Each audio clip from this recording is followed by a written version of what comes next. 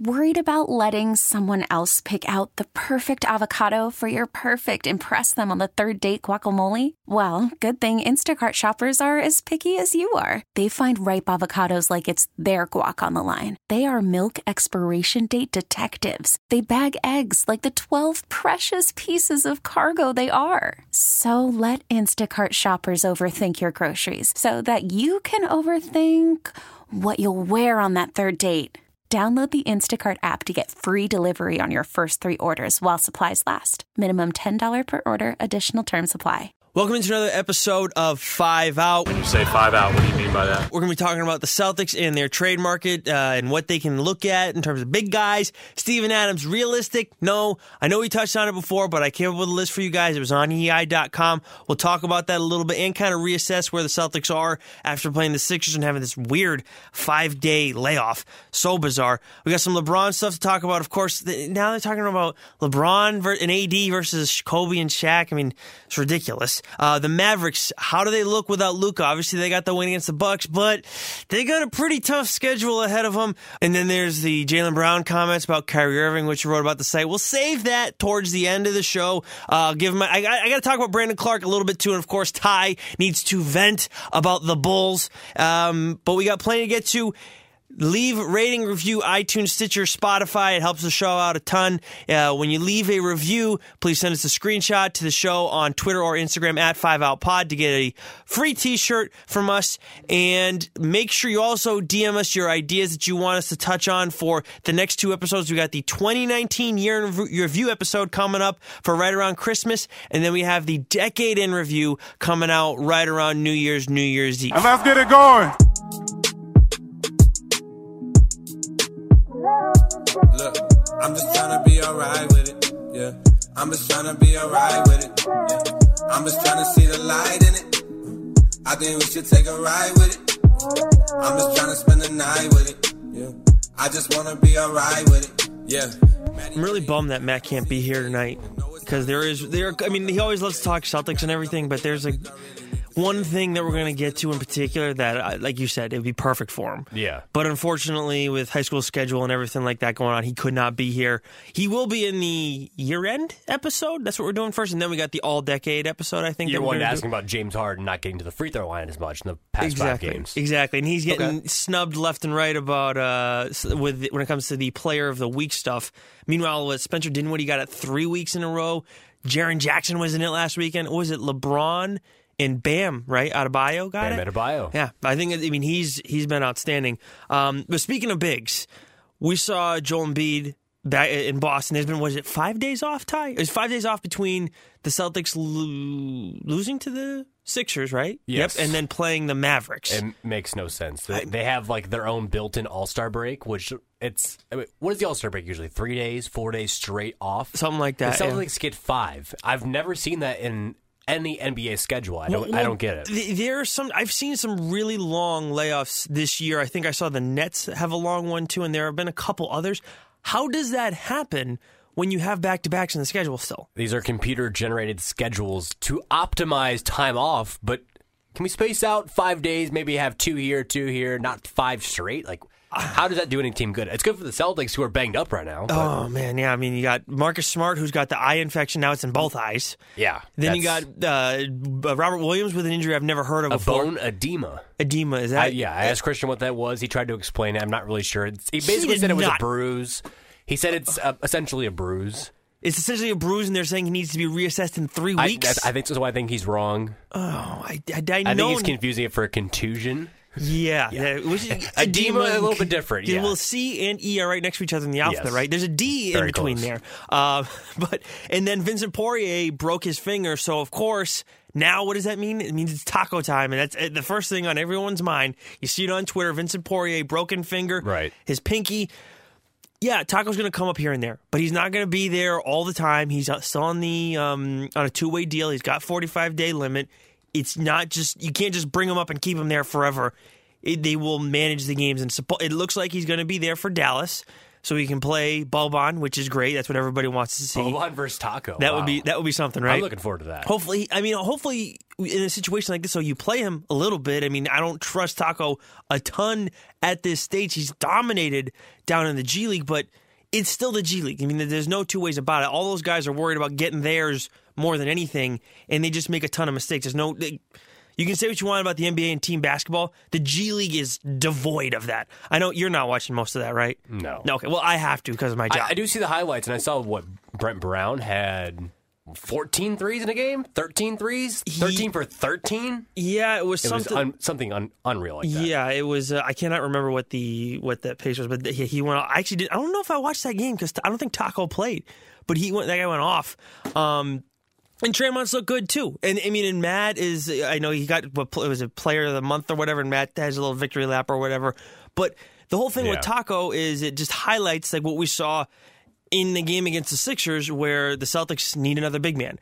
Yes, Robert Williams looked good when he was there, but I still think he's not the answer. He's not refined enough yet. He may be the answer eventually. But the thing about Cantor in his performance against Embiid, because it seemed like on Twitter, even myself, I was surprised. Cantor looked a lot better than I thought he was going to against Embiid. I thought Cantor was great. But he was not. I didn't walk away from that game and say, oh, yeah, you know what? They're fine with Cantor against Embiid. That's going to work. He's not the solution to the problem you have. You can't. I mean, he made nice plays. He poked the ball loose. He forced like a jump ball or whatever here. And like he made nice plays. But what you got to look at in this situation is, and I get it, you're fans, you just want to enjoy the game, fine. But look at the foundation. What is the foundation with a big man in the post? I care about what does he look like when the guy's backing him down? That's what's so miraculous about Smart and why I kind of can buy in. Because guys can't back him down like Embiid did to Cantor. Because he backed him down seriously. And I wrote this Embiid's going to back down everybody in the league. He is, but I mean, it was like if you were in there, it would have been almost the same result. Ran right through him. I mean, you're 150 pounds soaking wet? You got to have a resistance. Exactly. He didn't have it. And Cantor didn't have that. Thank you. No, Cantor doesn't have that. Yeah. I mean, and it's, again, I get it. It's Embiid and he's a beast and everything like that. But what does Adebayo look like against that? I don't know. I mean, what does maybe a Steven Adams look like against that? I don't know. Both those guys hold their own. Cantor would not. Okay, exactly. Well, Cantor, I they're thought upgrades. They're clear upgrades to Cantor. Exactly. And Tice or whoever you throw out there. Exactly. And Tice, I mean, that's not a guy we look at and say that's what he's going to do. No. Robert Williams, you think he combats him with his length and his athleticism, and he can make up for it to some extent, or at least play solid help defense. Yeah. Tice has been fine. I don't want to go and criticize Tice, honestly, in this one. It's just that he is what he is, and he usually does a good job with it. But, I mean, we walk away from that Sixers game, and if you're not thinking, the Celtics got to add a big in some capacity, I feel like you're just kidding yourself. I'm not wrong, right? You're not wrong, but then again, we talked about this last week or 2 weeks ago. I don't know what you give up to do that and answer that, because you may weaken your team if you try and fill that hole, if you get rid of a Marcus Smart to bring in a guy like Steven Adams, who is owed $25 million. He's not, the Steven Adams thing, I don't know where that's coming from. It's not. I don't see that happening. No. I mean, it's one thing if the rumors are out there, and I know Greeny wrote a thing that Woj said on the jump. Ty and I tried to find that sound. I think Greeny went off of a tweet. Yeah, I'm not sure that actually happened. I mean, it's still a possibility, and it's something that Celtics fans think about, because there is a need, and Steven Adams is a guy probably available. Well, Tangway wants that, is likable. Has the great New Zealand accent, but it's not happening. It's not happening. And he's pretty good at the free throw line in clutch situations, right? Apparently. Yeah, apparently he is, and he was going to the line against my Bulls in a tie game. That's right. It was against the Bulls. So I'll set up the situation. 26-point lead. Bulls were up 26. A franchise record comeback for the Thunder. Oh, and I didn't know that. So it is, I think, a 102-102 game with 4 seconds left. And they go to 1.5 seconds left. Inbounding the ball from under the basket. They throw a lob up to Steven Adams, who's being guarded by Wendell Carter Jr. Mm-hmm. And all Wendell does is literally just hug Steven Adams as he's going to catch the ball in the air. And so, clear as day foul. You're in the bonus. Yeah. A tie game, the one thing you don't do is foul somebody. Steven Adams is the one guy you would want to foul, so he goes to the free throw line. I think a 51% free throw shooter this year. I didn't know that. So he's going to the free throw line, not good at all, and he makes it, and long story short, the Bulls lose. Thunder win. It's a celebration inside Chesapeake Arena. And here's Steven Adams post-game talking about the situation with the game on the line. Steven, how did this feel? Free throw shooting's been such a key for you this season. How did it feel to hit that one and then make the heads-up play after? Yeah, absolutely my pants. And I shouldn't have free throw. It's a lot. It's pretty tough. I didn't realize how much pressure it is, but I made it, mate. I'll be happy with it. Congratulations, Steven. How did this feel, the biggest comeback here at home in OKC history? It's like one of those, like, yeah, it's cool, but then it's not cool. Does that make sense? Like, we shouldn't. Yeah, but we'll accept it, mate. We'll take it. All right, go ahead. That's a wiggy line. Yeah, it's cool, but then it's like not cool. Yeah, it's cool, but then it's not cool. You know who he's boys with, right? He's boys Steven with Adams? Yeah. He used to be boys with Mitch. Like, really cool Mitch.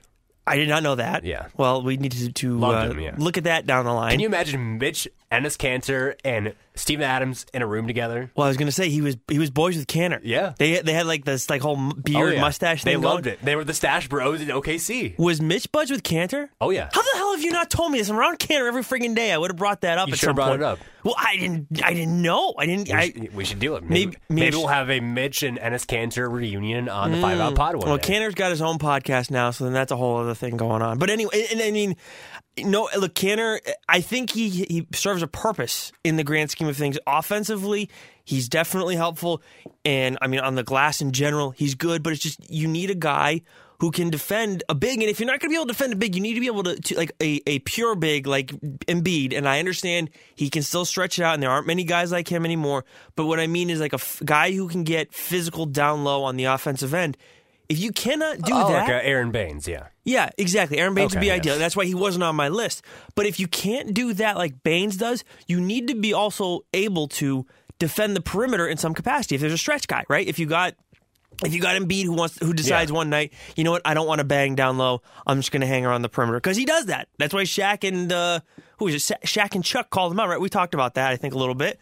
So when I made my list that I wrote for WEI.com, the 5 bigs Celtics could target in a trade, that was some of the stuff that I considered in the courses. Are these guys straight up rim protectors in the paint, or can they get outside? So the guys that I had, and I'm curious which ones you like, if any. And you get Vonleh, Scalabrine, All right. Mo Wagner, Jakob Hurtle. Did you say Noel? Noel. Those are my 5 guys. Nerlens Noel. Oh, I like Nerlens. Those are my 5 guys. I mean, there's also, if they were made available, I would say Mitchell Robinson from the Knicks would be nice, but I don't think that's going to happen. What the hell else do the Knicks have besides Mitchell Robinson and yeah, exactly. RJ Barrett? That's about it. Kevin Knox too. That's the other guy for some reason. I feel like Knicks Twitter likes him. The other one, I think Forsberg included him was Taj Gibson. I guess he has some decent numbers against Embiid. Taj is good. Yeah. I love Taj Gibson. He was part of the bench mob. Like Jakob Hurtle. The awesome. Jakob Hurtle. I'm sorry. One of the best names in the I NBA. know fucking that name. I can't believe I didn't know that's how you spelled it. When you see it and it doesn't read the way, Anyways, but... Sorry. God damn, dude. I forgot what we were talking about. We were talking about the Taj Gibson. Oh, yes. Because you've seen him Taj plenty. Gibson, no. No thanks. Okay. Love Taj Gibson on the Bulls. Probably, 33, 34 years old? Because he came out as like a 25-year-old rookie. Right. Like a 4-year guy at USC. Really good he's a great team player, but I don't think he's going to give you what this team's looking for. I think the age I think is a Cantor might factor. be better than Taj Gibson at this point. Yeah, I think that's almost clear. Yeah, I don't think it's a bad take at all. And defensively, I don't think he's the guy, the anchor you're looking for that's going to stop a Joel Embiid. I don't think there's that guy out there, but I would like a Mitchell Robinson or Noah Vonleh or a Jakob Hurtle. Freaking Jakob Hurtle. Nerlens wouldn't be bad either. Wasn't there some off-season stuff here with Boston and the Celtics and Nerlens? I don't think there was. I don't know. Like the mid-level, I think, was a possibility for him, and then he went somewhere else. We had said it was a possibility, and it was nothing came of it. I don't think there were any rumors. I know Greeny wrote that would be a good fit. I know I said that it would be a good fit. Outside of that, I don't know if there was any Woj traction or shams or anything like that. I mean, when I wrote the story, I said that I would go with Nerlens Noel over Jakob Hurtle. Hurtle would be my number 2, and I think the only reason he's realistic is because the Spurs are such a disappointment. And if Matt's reporting, I guess we'll call it, about Pop and everything, if that's all factual and everything, and DeRozan could be gone, then it's like, okay, now everybody's kind of dispensable. Now you can trade picks or something like that. So that's why Hurdle could happen. That's why Noel, they want picks. That's all they want over in OKC. That could happen too. I have not watched Mo Wagner this year. Only watched him at Michigan and very limited time watching him as a rookie with the Lakers. He's averaging, if he played 36 minutes, he's averaging 20 points a game for the Wizards this year, shooting 58% and 40 from three. Mm-hmm. Why would you not want that guy who can step out and shoot, play some defense, get rebounds, score a little bit? It sounds like he would be almost an upgraded version of like a Daniel Tice. So if I was picking, I don't think that's terrible. On a rookie deal. I think a second-round draft pick, too. So it's super cheap. I would go Noel, Hurdle. I'd actually probably go Scal. And then I'd probably go Wagner and then Layman. I think Layman might be but Layman doesn't do anything that these five guys do. I think he's more of a guy who's going to step out. I think he's a small ball four. Yeah, but a guy who's going to run and guard like a Melo who's playing the four or a power. He doesn't play the traditional power forward role. No, he doesn't. But he's a good shooter, really good shooter. Yeah, he is. They've talked about. I haven't watched a ton of the T-Wolves. I've watched a little bit, but they've talked about like in his absence because he's dealing with an injury right now. I think it's a toe. I have it in the story. Yeah, he's dealing with a toe injury. But all the guys are talking about how he's being missed defensively. So just having another piece like that, I think would where he meshes well with everybody. That's the only reason that he's in there. But I think the first three guys I listed, like when you're talking defense and a guy who can either, like I said, you have to have a guy who can protect the paint. I think that Hurdle's going to help you with that. I think that Scal's going to help you with that. And then I think Noel can do a little bit of both. And I think his athleticism is definitely more so there than the other two I just mentioned. So who would you go with then? You would go with Wagner? I would go. I love Scala Bizier because he was like a blockbuster prospect coming out of high school and didn't really play. He played it was a one and done guy at Kentucky, but like it was underwhelming. But like I think that potential's like there. Like I would want to take risk on guys who could be like I wouldn't sign Nerlens Noel because I know who he is. There's like the ceiling is so low on him. Mm-hmm. But a guy like Scala Bizier or even Noah Vonleh, who I think is like 21 still, super long, like a 7'5" wingspan, can step out and shoot threes. Mo Wagner, like these guys can end up being a starter for you one day. Possibly. Mm-hmm. They could develop into guys like that, whereas a Nerlens Noel and a Jake Layman, I don't see that. Right. And so I would probably take a chance on a younger guy on a second-round draft pick contract like a Vonleh. Well, Vonleh's not anymore. I think he's probably just on a one-year deal. Mm-hmm. But like a Wagner or a Scal, a cheap guy who is super young, 2021, can step out, shoot the three, long, play defense, athletic. As long as these guys can put it all together, they could be a huge blockbuster in terms of a trade for you for, what, $2-3 million a year? Mm-hmm. Yeah, that would be worth ideal. The risk. That would be ideal. I mean, Vonleh, I think, was on my originally had 6, but I was like, I don't want to do two T-Wolves guys.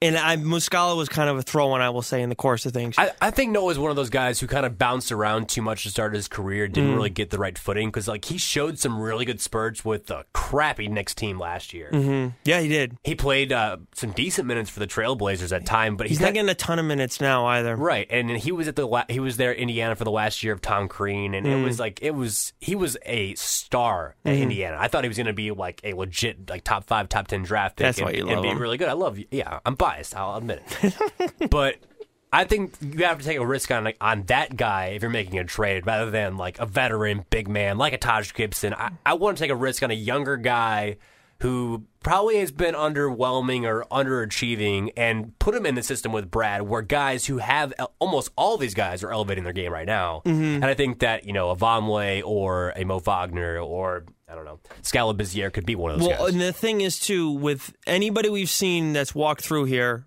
they're always better defensively when they play under Brad. Yeah. There's no two ways about it. Noel's 25, by the way. He's turning 26 but he in April. Has 4 ACL tears. He has really bad knees. Yeah, that's a good point. I don't know. I like watching him a lot. I will say I'm just a little biased there because I enjoy watching him play. Yeah. But anyway, I think but the reason why I go with those guys is, again, they're realistic to trade for. So when Tangway is talking left and right about how they got to trade Steven Adams for Gordon Hayward, A, they're not trading Gordon Hayward. That's not going to happen.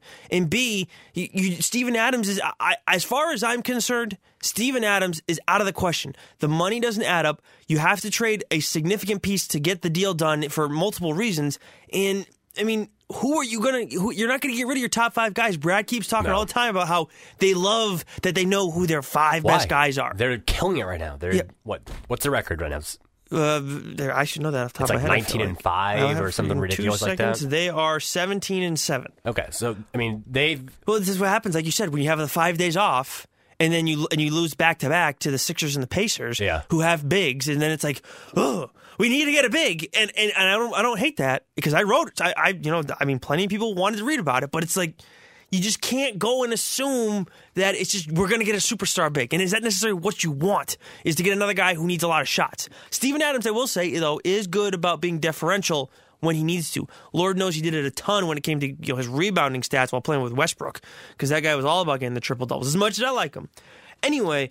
You mentioned the Pacers. I saw a rumor today that they might be looking to trade Miles Turner. Don't tell me about okay, where the hell did you see that? It was Eric Pincus, I think is his name. Okay, so Andy Hart from the Off Day Basketball Podcast. Insiders, NBA TV. Okay, well, Basketball Insiders is legit, but when Andy, what the hell was it? Andy Hart quote tweeted the story and asked Miles Turner, and I feel like that's one guy that's on everybody's mind. Why the hell are they going to do that? It doesn't explain to me. Why would they? Yes. Why would they want to get rid of him? I'm not really sure what they're looking for. They would have to basically admit they're not a title contending team. But I mean, and Oladipo might have to have another.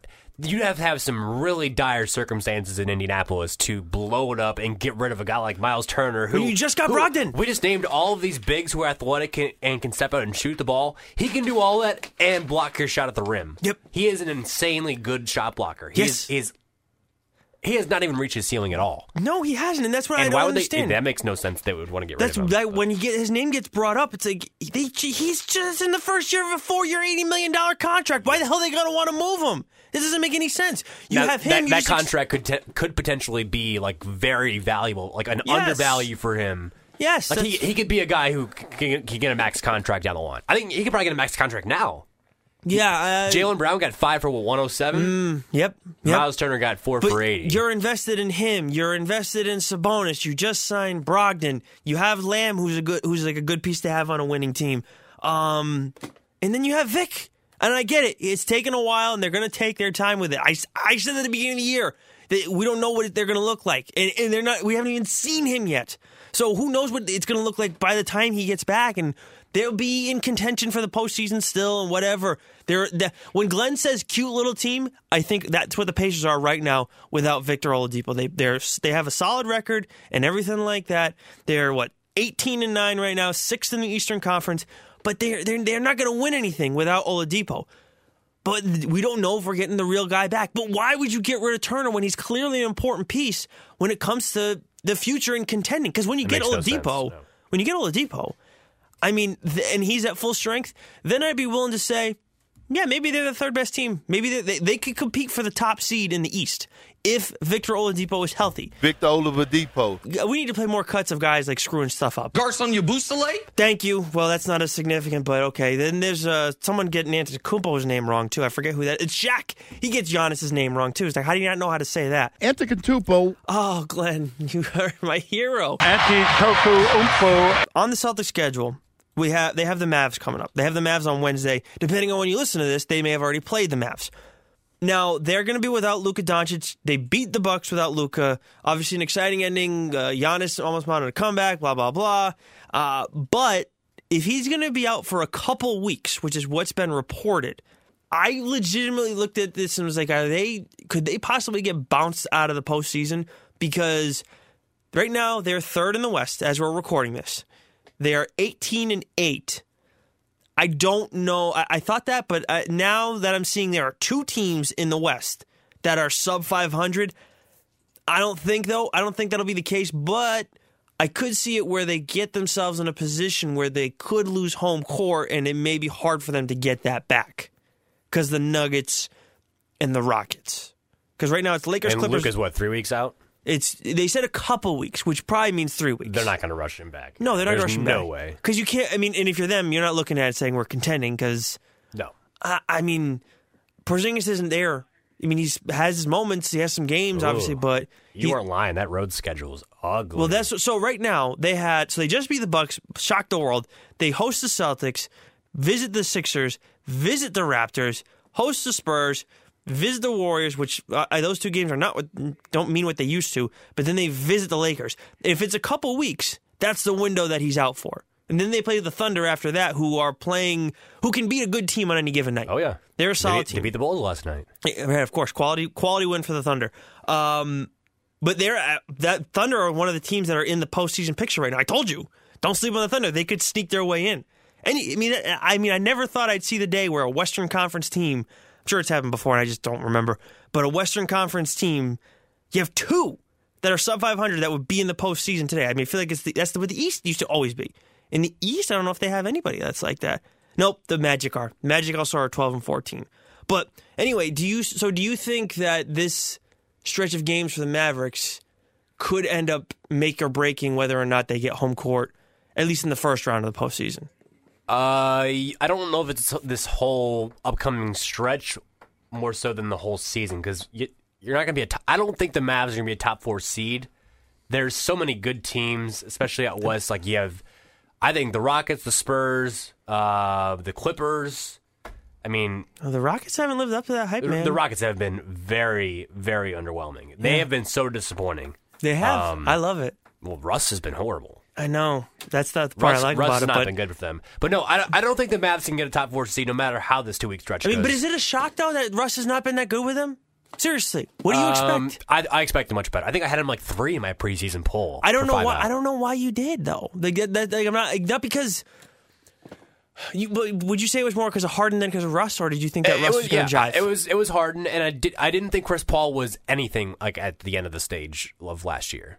He was not playing well in the playoffs. He was not good. Yeah, no, and Harden traditionally kind of goes away in the playoffs too. But like, I think that a Harden and Westbrook duo was more appealing to me on paper than a Paul and Harden one. Right, and I mean, the Mavericks. We were all looking at them, I think, as like a fringe playoff team. I was high on them. I think I had them like 12 or something like that, though. 12 overall, which, right. Okay. But in the West, that makes them, because there's only 3 East teams that you would have had ahead of them, right? Right. Yeah, so that puts them in the middle of the pack. I think like 6. 6. Yeah. So in my mind, that's like a fringe playoff team, because you're just there to keep your fan base happy. You're not getting anywhere. In the West, though, it could be from the 3rd seed to the 8th seed could be a game and a half difference, though. This is true. This is true. I mean, but the Jazz have been, for me, probably they're the most disappointing team right now so far, I would say. Which is probably a spoiler for the 2019 year-end episode. You mentioned the Bucks. I didn't get a chance to grab this cut. I didn't get a chance to grab this cut. But Kendrick Perkins today on Scal and Pals on the radio.com app. You can check it out, download today. Sister show. Yes. He said the Bucks cannot win a title with Chris Middleton as their number 2. Really? Do you agree or disagree? I 100% agree with that. Right now, I would agree with that based on what I'm seeing out in the West, because the Lakers look damn near unstoppable, and obviously the Clippers have an outstanding bunch too. But I mean, well, no. If we looked at the team last year too, I mean, yeah, they wouldn't have beat the Warriors. Yeah, I haven't always felt that way, but that might be the case. They could win an Eastern Conference title. Yeah, but I don't think that. Not with the way the teams are constructed right now. There's no shot in hell. No, because I mean, we saw what the Mavericks did and it's one game without Luka and everything, but. If you have Luka, obviously they're going to be able to go and handle the Bucks to some extent. So yeah, I would agree with Perk. Damn, I never thought of that. But that's a problem for all the other Eastern Conference teams, because everybody looks at them and says the Bucks are still the cream of the crop. I don't feel that way. I know they had this crazy streak, but I look at them, and Glenn was talking to me about it before the show, which he has confirmed he will come on the show next year. But he's like, Giannis is going to go and win. Create a problem every night. You can't stop them. There's no way. The Celtics can't beat them in a postseason series. You don't think so? The Celtics can't beat the Bucks in a postseason series. Yes. I think they can. I'm not saying that they would be should be the odds-on favorite, but I think they can. I think they can. At this point, I would bet against them. That's fine. Yeah. That's fine. They could definitely be underdogs, but there's this year's team would put up a much better shot than last year's team. Last year's team put up, they were a joke. But then again, going into last year's Bucks-Celtics series, I think I would have picked the Bucks in 7. Mm-hmm. Because they had home court, and then it was 2 very evenly matched teams, but they had the MVP in Giannis. This year's... See, if I think that this year's team... But they don't have that they don't have as good of outside shooting, the Bucks. And they don't have Brogdon anymore. No, you lost Brogdon. That's huge. Yeah. We saw, he came back in that series. He had been out for a while. He came back in that series, and he was way better than I expected him to be. But Middleton was trash in that series against the Celtics last year. And he was nothing. He just stood in the corner and brick after brick. But the Celtics were just, But so oh was my Kyrie. God. Kyrie and Chris Middleton were trading brick after brick last year. They were nothing. That was brutal. That was a weird series. That was, because the Celtics just gave up. That first game, it was like, wow. They could actually pull this off. They actually moved past everything, and they figured it out. I was like, no. But this team, you won't have to worry about that mental aspect of it. I just think, I don't look at it and say they're completely unstoppable. And I think the Sixers are a tough battle, too. And I know I've been doubting them a lot along the way. They still need a shooter.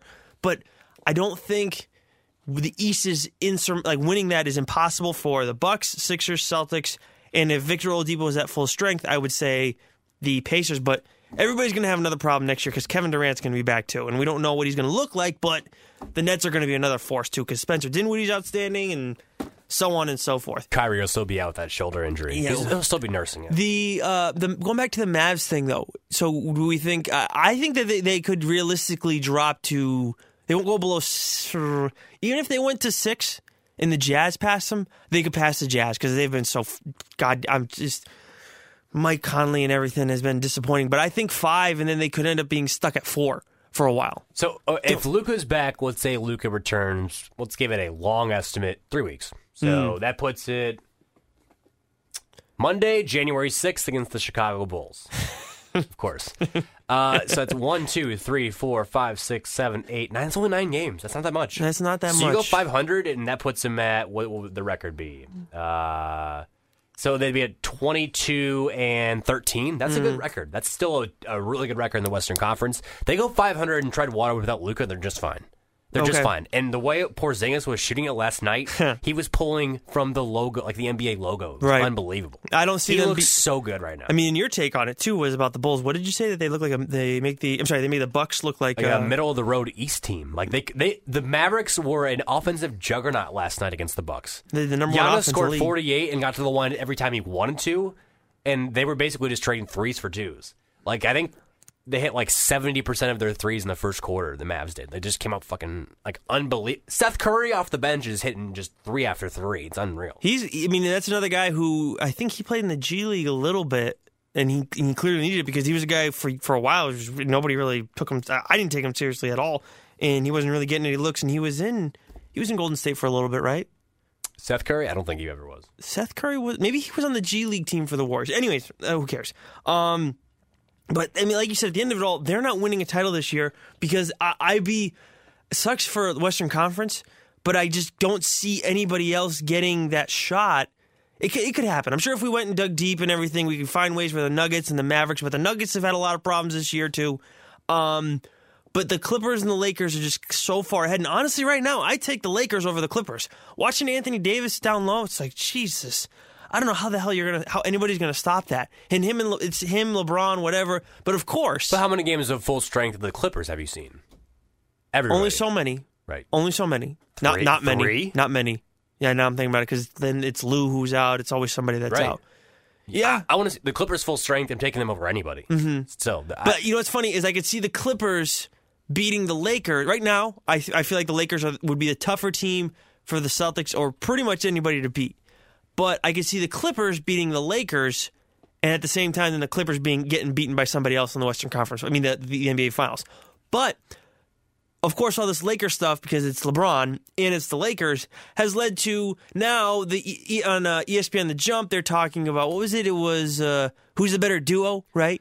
I think it was just a 2-on-2 game. 2-on-2. Oh, it was a 2-on-2 game between LeBron, AD. Yeah, and this is where we missed Matt. Kobe and Shaq. He would laugh this question off. Yeah. Matt would be like, we're talking about LeBron James and Anthony Davis versus Shaq and Kobe. Yeah. Come on. You see, I get it. We're talking about it too and criticizing them for bringing it up. But it's more so just how can you do Shaq like that? Even if it was a duo question, if it was 2-on-2 or a duo, it doesn't change the answer. I think Shaq and Kobe is the best duo I've ever seen, and I don't know what could top it. And this is coming from a Bulls fan. Yes. Who loves Scotty and Michael. Yeah, so, Shaq and Kobe were better. Seriously, Shaq's the most dominant big man. I know most dominant player I've ever seen. I know we talk about LeBron, MJ and of course Kareem and everything like that, but shit, who was stopping Shaq in the post? You couldn't. It's impossible. The only thing he could have done better was shoot free throws. Or hack a Shaq. Yeah, exactly. Yeah, exactly, what you just said. Yeah, exactly. That's the only thing he could have done better. So, it's like, I don't know how long they talked about this, but it's not a conversation because Anthony Davis would have no chance, right. And he's not getting any position in the post either. He's just going to have to stand along the perimeter and hope and that's all he can hope for. And you just pray that he shoots at least 35% from the floor so he's efficient. I would love to see Shaq play in today's game. He got out at the right time. Like, the game was changed a little bit where the bigs were still kind of, getting the ball in the post and doing a post move and going over the shoulder and all that stuff. And they don't really do that now. Like, everyone's stepping out and shooting. It'd be tough for him to defend. Shaq tried to guard Daniel Tyson on the wing. Ooh, that would not be good. Yeah, the physicality. Not just Daniel Tyson, but anyone Shaq would be guarding. Just no lateral movement by that guy. I know the physicality's changed a lot too, but it still wasn't like quite 90s or 80s level when Shaq played. And we saw that, you saw the video, right, of Isaiah Thomas? So the NBA Twitter account, like the official @NBA, tweeted this out, and it was a video of Isaiah Thomas, the original Isaiah Thomas, I guess we'll call him. The Hall of Famer Isaiah. There you go, the Hall of Famer. The real Isaiah Thomas. Getting clocked by Karl Malone. I guess it was an anniversary, however many years. And Isaiah was all pissed about it. The former Celtic Isaiah Thomas, he was pissed about it because what did the old Isaiah say? The old Isaiah was like, how dare you guys? Like, no, why would you want to memorialize this? It's not memorializing. God damn. They didn't build you a statue lamenting you getting your face busted open. Jesus. They posted a video highlight on Twitter.com. Yeah, although I shouldn't be. And he posted hashtag really, hashtag WTF. It's like, dude, nobody thinks about you, Isaiah Thomas. Like, you are a failure outside of your basketball career. That's a fair. I'd say that's a fair way to put it. Right. So Isaiah, like the little younger Isaiah or whatever, it's like, come on, dude. Just but like you said, he likes to get into it on social media a lot. One thing that I came across too actually you came across this in speaking of the LeBron stuff and everything in course of getting ready for the show. Actually, there were quite a few cuts. There's LeBron talking about his son. There's LeBron talking about load management, which of course is a shot at Kawhi. And then I think this is where we should start. Where do you want to start? Because LeBron is your guy. Do you want to start with the Richard Jefferson cut where he totally crosses himself up? I was blown away by this one. Let's go back to the end of October, and this was the question LeBron versus Kawhi, and it was a debate that which everybody was choosing Kawhi at this point because of the past offseason and the NBA Finals. And here was the answer from RJ back in October. In a 7-game series with your life on the line, you can have one or the other of those two guys leading your team. Which one do you take? If I have the exact same team, I'm most likely picking LeBron James. But if the way that the Clippers are set up, I definitely think Kawhi. We're talking about Clippers versus Lakers. No, I'm talking about Kawhi versus LeBron. You're choosing sides. You can take either guy you want. Forget the team. At this point in time today, I'm picking Kawhi. Okay, so it was a long way of beating around the bush of he always wanted to pick Kawhi in that answer, but he's a buddy of LeBron and friend of LeBron, former teammate. Absolutely, I remember he that danced around it, so his answer was obviously Kawhi. This is a month and a half later. We've had meaningless regular season games that no one says there's any value to these. No one watches them. But apparently a lot has changed because Kawhi missed some games and LeBron's been playing well with Anthony Davis. And here is a different answer today from Richard Jefferson. But I'm taking LeBron, and this is why. At no point in time, at any point in time in Kawhi Leonard's career, has he ever been considered the best player in basketball? Never. A great two-way player, best defensive player. All of these things, never the best player in basketball. Right? That's never been it. Oops, sorry. This doesn't make any sense. So yeah, at the end of the answer, he said, all of these things, never the best player in basketball. Right? That's never been it. And then last month he said, at this point in time today, I'm picking Kawhi. He's never been at any point the best player in basketball, but always been the best two-way player. Well, that would mean LeBron wasn't the best player in basketball at that time if you're comparing those two. Then you would have said that's the only way you can get out of it. I don't understand that. It's so. I mean, but it's just people don't think they're gonna get called on this stuff. And I enjoy Richard Jefferson on the Yes broadcast. I think he does an outstanding job. I think he's funny. He rips on the Knicks when he can, even though he gets in trouble sometimes. I just I don't know. You just think people don't listen or don't catch their takes. Because, right away when you say that, you knew right away when you heard it. It's just careless. That's what it comes down to. It's almost like there's some really, really hot takes in the internet that, Kobe Bryant was never the best player for a single year in his entire career. Uh-huh. Because his career overlapped LeBron and MJ the entire time, pretty much. And I think, yes. So. Yep, I see what you're saying. That's a dumb statement, though. It is. It is a dumb statement. Right.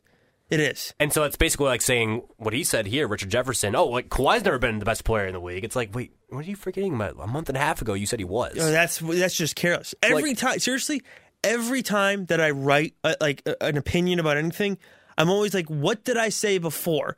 And if I'm going to move away from the take that I originally had, I got to explain why I've moved away from it and moved towards this. Because otherwise, you're just ignoring it and you're basically calling everybody an idiot. Right. And you just listeners, at least around here, listeners and readers are going to catch that shit and they'll call you on it.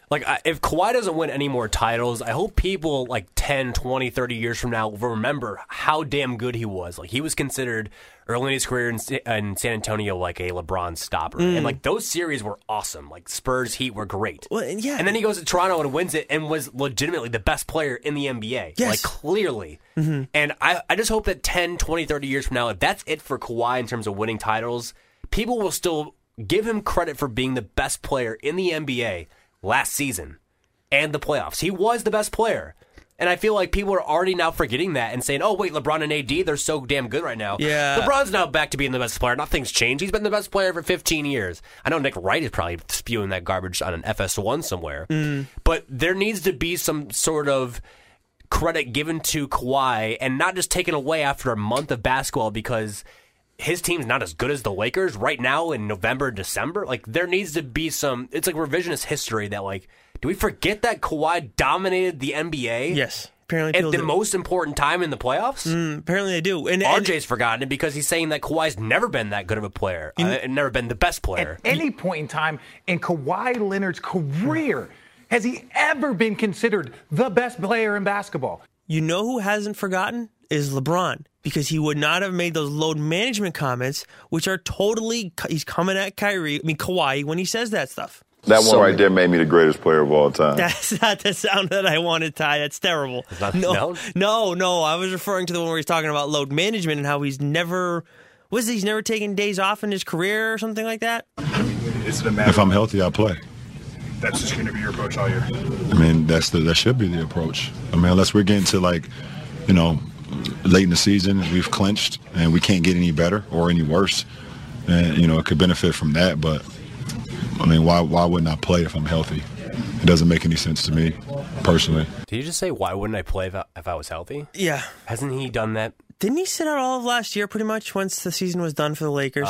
55 games. Was there a major injury I missed? I don't know. Anyways, there's more, though. It's more damning, I would say. And, it could benefit from that, but why wouldn't I play if I'm healthy? It doesn't make any sense to me, personally. I don't know how many games I got left in my career. I don't know how many kids that may show up to a game and they're to come see me play, and if I sit out, then what? That's it. That's my obligation. My obligation is to play for my teammates, and if I'm healthy, then I'm gonna play. If coach sits me out, then I'm not healthy, and it's just that simple. It's the same thing as Richard Jefferson. Just like people forget, people that dumb, but the thing is that LeBron has such a following that I feel like there are a lot of writers who deal with him who aren't going to call him out necessarily because you're jealous or you're stupid or whatever, and it's just there's so much little to gain from calling LeBron out. I wish I'd had LeBron as my father.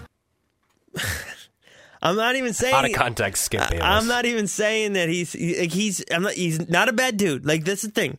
This is all within the context of the game. He's not a bad dude.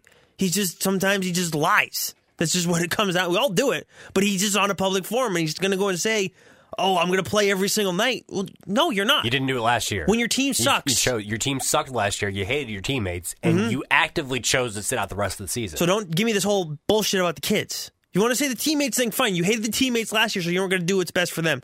But don't give me this kids line. That's a lie. That's absolutely lie, because you would have played all last year. You would have had fun doing it. Admitted, at the end, whatever, we knew we weren't going to win, but I wasn't going to go and sit out the whole year because it sends the wrong message or whatever, all these things. But that's not how he works. But, I mean, there's stuff about his son, too, right, that he's talking about not playing with him. He's trying to back out of that one, too, which I'll give you a take on that before you go off. The way my body feel right now post-game, no. Absolutely not. But listen, I mean, through the grace of God and through the grace of health, we will see what happens. But at the end of the day, it's not promised that my son can make it to this level. But we don't even discuss that, and we don't even get involved in that. We live every day by every day, and how he can continue to be a great teammate, be a positive role model to his little brother and little sister.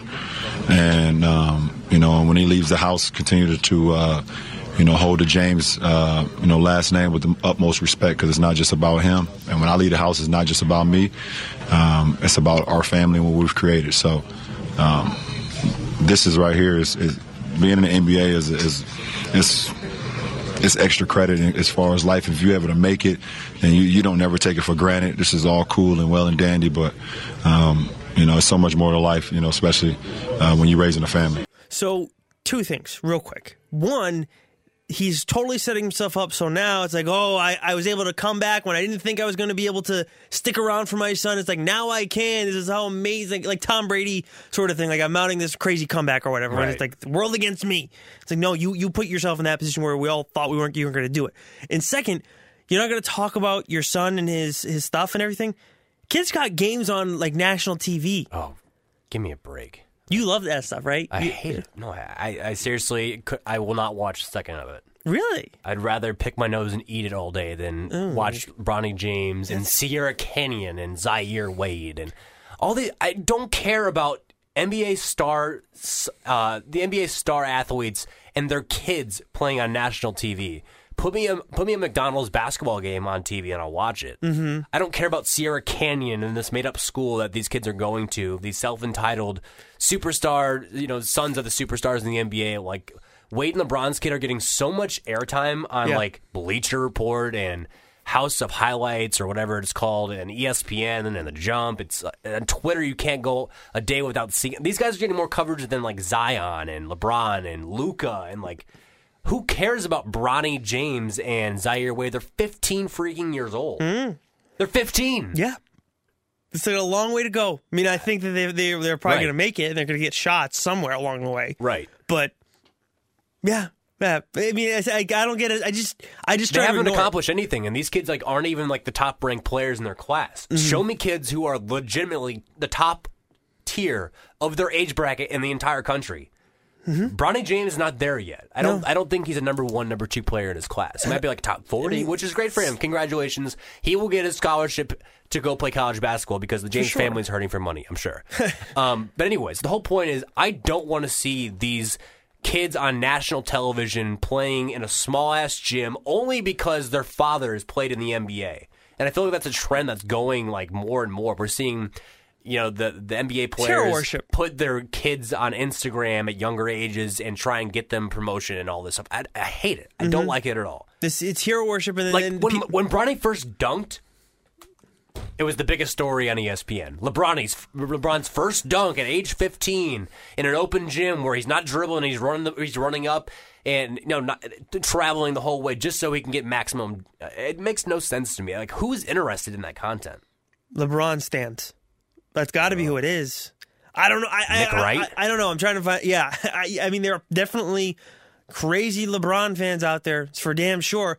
I don't know. I don't know what to tell you though, Ty. Other than I try as hard as I can to ignore it, yet it continues to show up on my feed because Slam puts it out there too.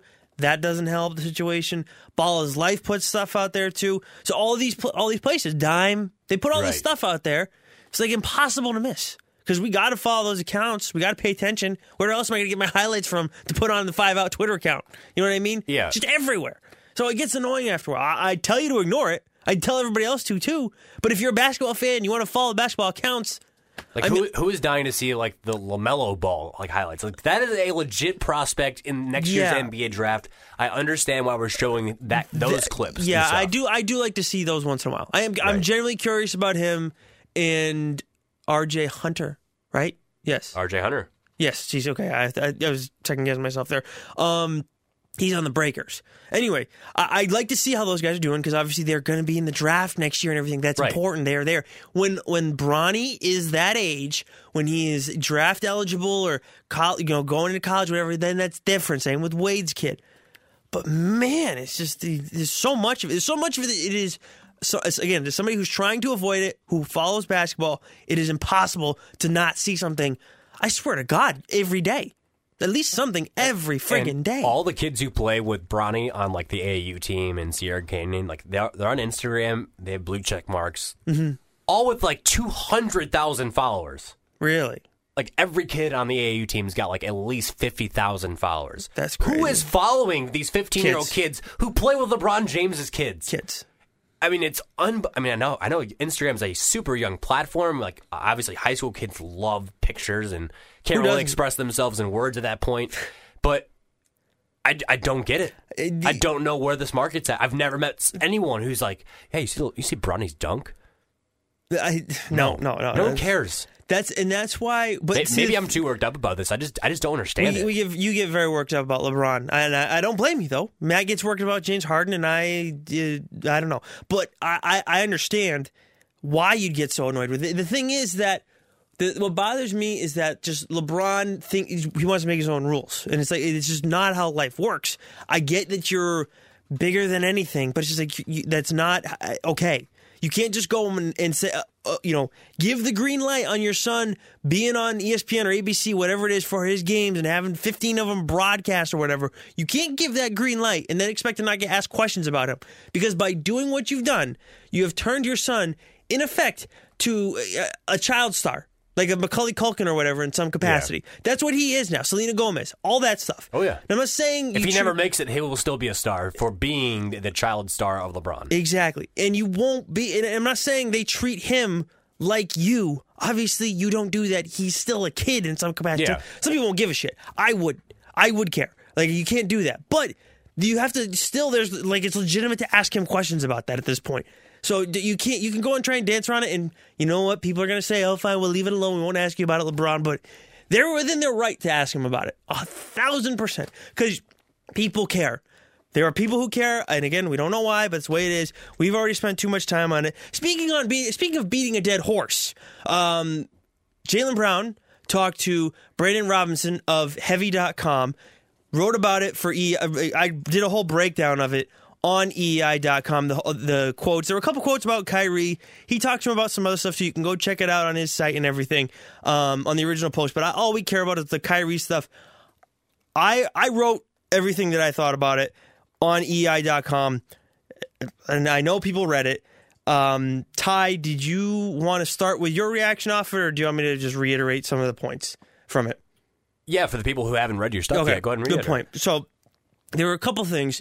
One, when it comes to his general comments were criticizing the... actually, do you have the original comment? I do, yeah. Go ahead. The comment to Scoops B. Robinson. Yes. Blue check mark guy. Brandon Robinson. Kyrie got a lot of the blame and was undeserving. It wasn't his fault that certain guys couldn't take a step back. It wasn't his fault. That was the front office and the coach's fault. He gets a lot of that blame because he was the star, but a lot of that should be on the organization and the coaching staff. It's in the past... Kyrie is in a better place in Brooklyn, somewhere his roots are. He'll be fine. Okay, so there are three people who are getting blame in this. The three groups, not just three people. So the coaching staff, obviously, it's Brad Stevens and those around him. The front office, Danny Ainge and those around him. And then the last one is the players who didn't take a step back. Whoever Jaylen thinks that is, if he's saying it in a serious tone and not mockingly saying the players who stepped back, and that meaning him, who couldn't take a step back and meaning him. Scary Terry Rozier. Yes, that's who I would think. And like I said in the story, that could also mean vets. That could mean Mook, who started off the year hot and then didn't take a step back, or whoever else you think should have taken a step back last year for the Celtics. So those are the three groups. That pretty much, Ty, right? That is everybody. pretty much, right? That is everybody who's been blamed in the course of this, other than Kyrie, right? So when I see some of the people on Twitter reacting, saying, "Oh, of course Jalen goes and blames everybody else and blah blah blah," he points the finger. At first, I looked at that, but then I was writing it. I'm like, wait a minute. He is talking about the same people. Brad blamed himself. Danny blamed himself. Brad has also said that there were other people. Like he said, like it wasn't just Kyrie. Everybody has said everybody had a little bit of blame involved. All Jalen did was he didn't say everybody, the word everybody. He just broke it down and said, yeah, that was surprising. But that's it. That was the surprising part about it. And the Kyrie kind of defending. But I'm sorry. So I'm curious what your thoughts are on that first. Like, he's not blaming Brad. He's just saying it's everybody in a different way. It was weird that he didn't. I thought he was going to go down the path of, well, Kyrie gets a lot of blame for all this stuff, but, there's other people who should get blamed too. He didn't really go that route. He said it wasn't his fault. Well, and that's he places almost no blame on him, which I think is kind of a joke because he doesn't. There's no way he believes that Kyrie deserves no blame. Well, he was in the friggin' locker room. Well, and that's why. I mean, even Marcus Smart has said Kyrie didn't do things right. Marcus Morris has said Kyrie, his emotions got ahead of him and stuff like that. But when you look towards the end of the story, you'll see that I went a little bit deeper in the course of analyzing Jaylen Brown's comments. This is to everybody, not just the tie. Because I wrote this, and don't get me wrong, I usually edit something. I try and edit it twice if I can, if something like this, some time allows. I swear to God, I kid you not, Ty, I edited this like 5-6 times because I just had to look it over and over because I kept digging deeper and realizing, wait a second. And when I got to the end of it, I was like, he's not, by what he did in the course of all that was, he said it's all these people's fault. All these people had control over what happened. He's saying that Kyrie had no control whatsoever of what could have happened. Well, couldn't the leader of a team have control over what happened? So I saw that as a guy who, again, we're talking about Jaylen Brown here, who it seems like he's been the one that's had issues, at least, with Kyrie. He didn't go and say hi to him on the court at Barclays. Yep. Terry has said things are fine, whatever. It was more about Hayward and how they handled that situation. Okay, so, and Jaylen, we all thought, had issues with Kyrie last year. Oh, so then why would it be out of the realm of possibility that Jaylen Brown was trying to kind of smooth things out, but in a way, because he is smart, we can agree on that. He is a smart guy. In a way, he was trying to hide his greater point by saying the way he said, because it makes Kyrie sound fine, but then he's ending the feud there. He's trying to, in effect, end the feud there. Maybe he is, but I always go back to what Marcus Smart said about it. It's like if you're trying to diffuse the questions about Kyrie, then probably just don't even give answers to them. Don't give people an opportunity to latch onto it. Now, we're having a discussion about Jaylen Brown placing blame on Danny Ainge and Brad Stevens and anyone else in the power structure of the Celtics besides Kyrie Irving, and that's obviously a joke. We know that's not true. But Marcus Smart hates questions about Kyrie Irving, and Jaylen Brown knows that, and now he's pouring gas on the fire. Well, everybody, including the Boston fans, want to talk about Kyrie. Let's talk about Boston Celtics. Right, so he hates it, and now his teammate 3 weeks later is doing the exact same thing, and now placing blame on possibly Marcus Smart. I don't think so, but no, Marcus Smart. But he's right. But I get your point. But on the entire team, I get your point. Not Kyrie. But at the same time, Ty, don't you think that he's on Kyrie and not? But I think by doing that, normally people would just take it at face value. They would. Yeah. I'm not trying to toot my own horn. Most people are not going to try and psychoanalyze what Jaylen Brown said in his comments and what he didn't say. Because that's what I'm looking at in the course is what is not being said here that the message is trying to get across. Because he's smart. I'm not going to go and pick out somebody who's dumb on the Celtics now. But if it was a guy, I don't necessarily know who's dumb on the team. But if it was just an idiot, I wouldn't go and try and figure out in depth what the message he's trying to get across. I think Jaylen's not afraid to say things either. That's the other problem. Like he said the Ben Simmons joke, right? We heard that one. That was Grant Williams' nickname. Tatum had a chance to say it. Grant Williams had a chance to say it. Jaylen Brown was the only one that ended up saying it. So he doesn't care. He's not afraid of those sorts of things. And again, I know you could look at it and say, well, he didn't directly say it here.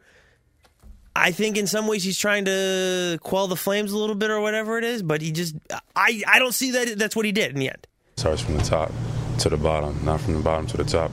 What the hell was that? Oh, is that from... It's Jaylen Brown in February. Starts from the top to the bottom, not from the bottom to the top. I'm telling you, I think... He's kind of placing the blame right there. When the problems really started to happen in February, March, April, he's basically saying... Starts from the top to the bottom, not from the bottom to the top. Placing some blame on the front office and coaching right there. So you understand what I'm going for, right? Why I think that he's basically saying Kyrie doesn't have the capability to be the leader he wants to be. That's what I'm saying. Like, his whole message there, that's the greater point in all of this. Yeah, he's basically... In another way, he's saying you're blaming a guy who's incapable of being what you want him to be. Exactly. It's like you look like the guy that stepped back should have done that. It sucks he didn't do it. Whatever. Same thing with the front office. Same thing with the coaching staff. Blah blah blah. But really, you guys want to blame it on Kyrie because he's the best player. Fine, he was the best player for sure. He calls him the star. He was. But it's like he doesn't deserve that because it's just not in his repertoire. He can't go and fix these kind of situations. That's what I see Jalen saying right there. Kyrie is controversial. Yeah, thank you, Rob. I appreciate that. Who, by the way, Rob Bradford is the driving force behind us possibly changing the logo of the show. He's convinced we need to add green to our logo because I like the green edition. It localizes our podcast logo. Because we're technically a Celtics NBA podcast. We are. Celtics/NBA podcast. But yeah, so that's where the you can read the story there, but that's pretty much everything that I said in the course of things. Did you have any other thoughts on Kyrie? It seems weird. I don't know why Jaylen Brown chose to speak to Scoop Speed Robinson. He had Heavy.com? Why? He has... What's the gain for Jaylen Brown to speak again on an old subject like Kyrie Irving? Well, was that the entire interview? You saw it, obviously. There was more to it, and Scoop's... as much, I'm not a big fan of that nickname, but he tweeted out, I think on Tuesday. Scoop B. Robinson, who's a blue checkmark guy. He put that out. He's like got some sources in the league and everything. Here, look, I'll be honest with you guys. I wasn't going to pick that up. I saw that, and I've seen his stuff, and he was all about the Kawhi thing, and I was like, this guy's like got some credibility, but it's like Nightingale with the Mookie thing, right? He hits like on 40% of them. But the thing is that Christian Winfield picked up, and also that's a New York Daily News. Yeah. On top of that, you have. He's saying, I talked to Jalen.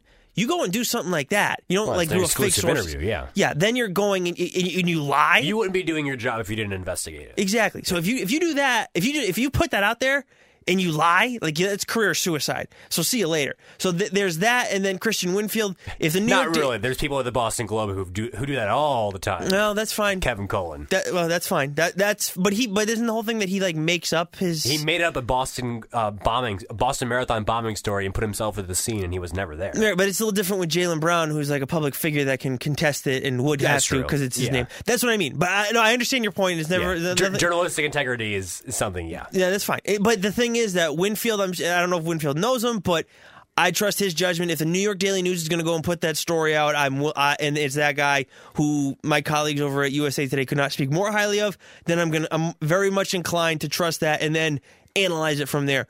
But he said that when they talked, it was at Barclays Center at like a high school game on Saturday. So I mean, so it's like a casual setting. So maybe that's why. I don't know if it was supposed to be off the record originally or whatever, but that would even come back to haunt you. More. That would be worse. And your relationship as a journalist. Oh yeah, and you would, and across the league, he'd be screwed. Yeah. So, but he talked about a few other things. You guys can read it at theheavy.com. I'm sure. Honestly, I didn't look too much further. I cannot remember. I think it was like the Celtics being overrated or underrated or whatever. But yeah, I mean, we probably could have had him on if we wanted to, but I wasn't really feeling it. So yeah, that I did link that story in the post. But anyways, the one last thing that I just wanted to touch on too, Ty, I don't know if you have anything else, but I like watching the Grizzlies because I've liked them since Conley was there. I like that they're using those throwback unis. They were wearing them last night. It was nice. I those like teal Vancouver Grizzlies. There's always like a loser team. Yeah, there's always like a loser team that I like. I don't know why, but I always want to see. I like the story. I don't get I know that's why I stopped being a Patriots fan when I was in college at one point because they win all the time. There's no story, and that's why I tell you guys I can't get invested in the season. It's because we know usually what's going to happen. This year I'm actually starting to get intrigued because we don't know what's going to happen. I think this is the first time I've ever felt that way. It's like they could lose early, but the point is that I like watching the Grizzlies because I think there'll be something special. You got the whole pick, the Grizzlies pick that you got to worry about too. get to watch Brandon Clark quite a bit. Obviously, John Morant and all these other guys. I still cannot believe this guy slipped as far as he friggin' did. The Celtics could have had him. The Celtics could have had Tybal too. But the Celtics could have had him, and they could have had Tybal. That would have meant they didn't have Carson Edwards in addition to Grant Williams and Romeo Langford. But like, how does that happen? I mean, Clark's averaging like 12 points a game or something like that. I get it. The Celtics did take Tybal, right? And they traded him. Well, okay, yes, but they had traded the pick. The trade was announced before they picked him, if I remember correctly, that night. But I was blown away by that one. I was blown away by that one.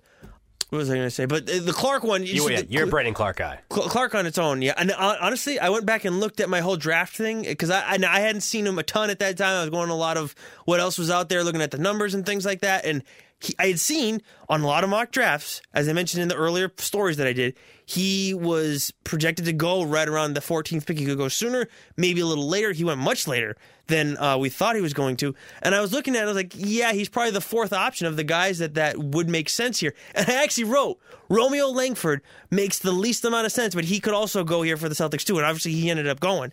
Still makes no sense. Well, it's not a pick for this year. It never was. No, and it never was. And that's the only argument you could say, because Clark's older. Clark's like 23, Langford's like 20, something like that. It's the only difference. But I think Clark has upside. I think he can be kind of what Grant Williams is gonna be. Maybe he's not as smart as Grant Williams, but who is? And as a 3-point shooter, that hasn't stood out to me. But he's explosive at the rim, and he's very athletic and everything. So I enjoy watching him. Good for the Grizzlies. I'm happy for them. Anyway, what else do you got? Think they're going to be the bottom team in my power rankings like I projected? At the midseason? Yeah. Oh, no. The Grizzlies are so much better than I thought they were going to be. Oh, that pick might convey this year. They look good against the Heat last night. They look damn good. The Heat made a nice run, and I think the Grizzlies were up by 10 almost the entire game. And then, near at the end of the fourth quarter, they turned it down to 2 or 3. And I'm like, all right, this is what the Grizzlies do. They win 3 quarters of the game, and they ended up losing a game they shouldn't lose. And they ended up winning last night. So last night was weird in the NBA. The Mavs crushed the Bucks. The Grizzlies beat the Heat. Mm-hmm. Who else lost? The Thunder came back from 26 down. I was actually wanted to ask you that when we were talking about that earlier. Did you... So you had the Bulls to watch. Now, there were a few other games, too, but there was the Bulls. There was the Mavs-Bucks game, which obviously ended up turning into a real good one. The Grizzlies game with John Morant. Anytime to watch him, Tyler Hero, all those guys. What game did you watch? Did you watch the whole Bulls game? Yeah. God, you poor bastard. You just can't help yourself, can you? I love misery. Oh, God. Oh, you must, and you love that person, right? That said, what was his name? That said Boylan should get fired, right? When you saw that tweet, right? That video? Yeah. You like that, right? The one where he's walking down the tunnel and some guy yelled at him "Oh, you should get fired. Anyone who was smart would fire you right now, Jim." Yeah, and he was staring at the fan. What? Yeah, what? Come on, how do you not know when you suck like you do? But anyways, did you have any other things? No, I just fired Jim Boylan and Garpax too. They're miserable. They're horrible. There was one big topic of discussion in Chicago today. So post-game after the Bulls lose, it's Chris Paul, it's Kobe White, and it's Wendell Carter. Right. Literally arms around each other. Team CP3. And they're taking a picture. Yes, it's Team CP3, but people don't know that, and they're freaking out about it because literally there's a graphic on television. Bulls lose 109, 108, whatever it was. And it's literally in front of these guys taking a picture with Chris Paul and Wendell Carter and Kobe White, right after the loss. And so people are like, this is the worst loss of the year, an embarrassing loss. And these two clowns, a rookie and a second-year guy, are taking a picture with a losing score graphic after blowing a 26-point game, one of the worst losses in recent memory for the Bulls. And the TV cameras catch it all. And as they're ending the broadcast and going back to the studio, and the Bulls lose 109, 108. And literally, it's just a still shot, a picture of the three guys taking a post-game picture, and the Bulls fans hated it. No. They hated it. Does this mean they're going to hate Kobe forever? Kobe's brother had to come out and be like, yo, Bulls fans, are you serious? It's Team CP3. These guys played on Chris Paul's Team CP3 AAU team, and probably wouldn't be here if it wasn't for that. I don't care about that. It's been a common complaint by the old people, Glenn and others, by saying, back in my day, you'd rough people up and you wouldn't shake hands before the game, and now it's too much love and not enough hate, whatever. It's definitely a bit too much. Yes. It's gotten better, I think, I don't like years. that. I don't care that you... Why are you not with your team, pissed off that you just blew a 26-point lead? Instead, you're still on the court, and I mean, there's no other Bulls players in the court. Like, Jim Boylan's back there and the team's back there. Like, is there not a post-game conversation that we're having? You just blew a 26-point lead. What is, I mean, not that Jim Boylan would say anything that would be of any value to any human on earth, but you should be back in the locker room listening to what he says. That's fair. Like, they're taking post-game pictures. You know, when it's that bad... It's really not that big of a deal, but it's more about the optics of it. It's kind of like Spygate 2. Like, it's all about the optics. With the Bulls, you just had your worst franchise record comeback for the Thunder, a 26-point comeback. You know, in hindsight... And they're taking pictures post-game. You know, because whenever something like that happens, I try to think if I was playing... Like, you had guys you were friends with that you played with and on other teams. I'm meeting up with you afterwards. I'll text you. That's what you should have done. You should have gone up to him, We're said friggin' something. millionaires. I'll fly to you tomorrow. All the Bulls, I know for a fact the NBA buses don't leave until like an hour to 90 minutes afterwards. Takes a bit. These guys have all the time in the world to shower up, wait till the crowd leaves the arena. All the NBA families literally wait on the lower bowl, like behind the bench, until they're done and they come out. You see it, you know it. Yeah. There's so many opportunities for this picture. Yeah. Do not take it after you just blew a 26-point friggin' lead. It's a dumbass move. You're right. 100%. Yeah. It's terrible. Yeah, it's just no feel move, and honestly, now that I think about it, it's like, how long did that take us to figure it out? 2 seconds? 2 seconds. We're like averagely smart human beings. It shows me that you care Jesus more Christ. about getting a picture for your social media with your idol, whatever. It's fine. You have so many other opportunities to do that. You're more worried about that in the moment than your team just falling on your friggin' face. Yeah. It was so embarrassing last night. It's really It's bad. And Jim Boylan last night said, "Oh, well, you know, I thought we had a nice response to their run." No, Jim, you didn't. You're an idiot. He has no feel. Because I'm going to develop this bench. I'm going to develop this team. I got 15 guys to develop. You poor bastard. He doesn't play Luke Cornett anymore, thank God. Oh, well, there you go. You got that going. I don't even know what Luke Cornett happened. It may have fallen off the face of the earth. All right, so we have the year-end episode. We're going to be recording that like a little bit before Christmas, so if you guys have anything that you want us to talk about, like best of, worst of, whatever. So this is for 2019 specifically. That'll be coming out around Christmas, so you guys have something to listen to while you're driving around and whatever. Make sure you send us something at 5OutPod on Twitter or Instagram, and we'll have the decade in review for New Year's Eve-ish. Send the suggestions to the social media. And same thing, send the suggestions there as well. We will talk to you guys again next week. What it do, baby? Yeah, you already know. I'm just trying to be alright with it. Yeah. I'm just trying to be alright with it. Yeah. I'm just trying to see the light in it. I think we should take a ride with it. I'm just trying to spend the night with it. Yeah. I just want to be alright with it. I'm just trying to see the light in it. I think we should take a ride with it. Hey, I got no resolutions. I'm just hoping for some. This episode is brought to you by Progressive Insurance. Whether you love true crime or comedy, celebrity interviews or news, you call the shots on what's in your podcast queue. And guess what? Now you can call them on your auto insurance too with the Name Your Price tool from Progressive. It works just the way it sounds. You tell Progressive how much you want to pay for car insurance, and they'll show you coverage options that fit your budget.